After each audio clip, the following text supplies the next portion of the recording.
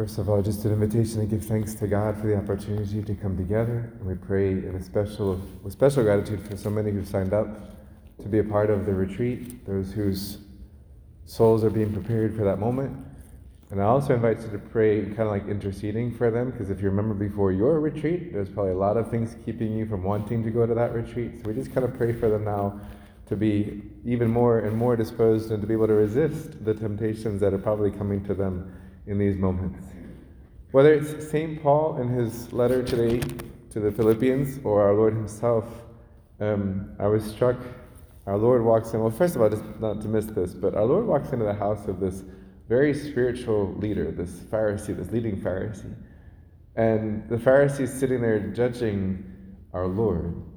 What a contrast, for what it's worth, between the attitude of the Pharisee, like, oh, look at this person, this little prophet, so-called prophet, versus Elizabeth, who am I? That the mother of my Lord, in the sense of the Blessed Mother with carrying Jesus, comes into her home. And the attitude of Elizabeth is just such humility, such readiness, such welcoming, such overwhelmed, like God would come into my house. And the Pharisee, who probably knew too much for his own good, maybe, or just all head knowledge and no heart knowledge, maybe, whatever it was, he couldn't recognize the gift that was given to him. Jesus had chosen his house over 1,000 other houses he might have chosen. And instead of receiving him with awe and trembling and gratitude, he's like, look at he doesn't, what's he going to do? Is he going to wash his hands?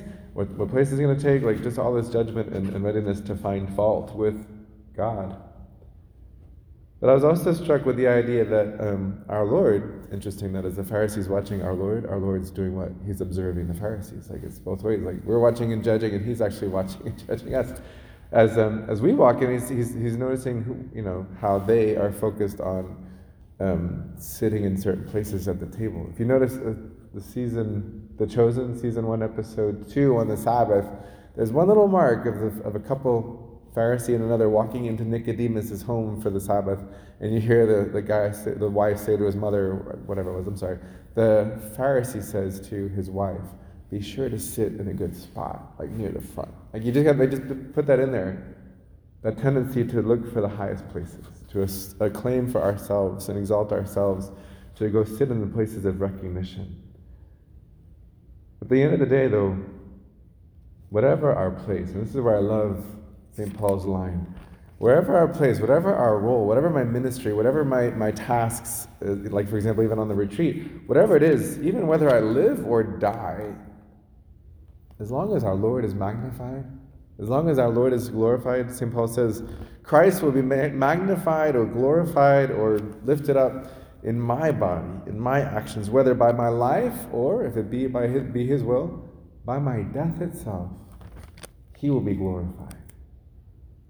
Whether I have the highest position or the lowest position, whether I'm giving a talk or I'm washing feet, whether I'm leading everything or just there to serve or whatever, if I'm in front of the scenes and giving a presentation or giving rules or explanations, or I'm behind the curtain and no one ever sees me, what does it matter?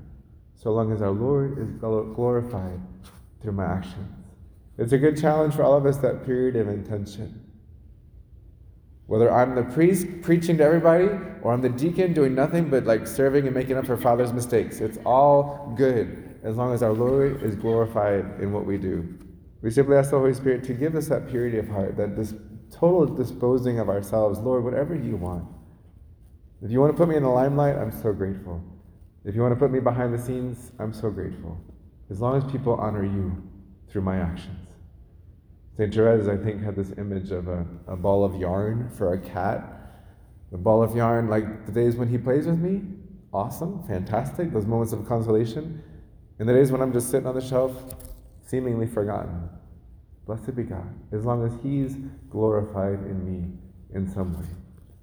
May our Blessed Mother teach us that gift of a pure heart, a humble heart. All I want is that he be glorified. My soul glorifies not myself.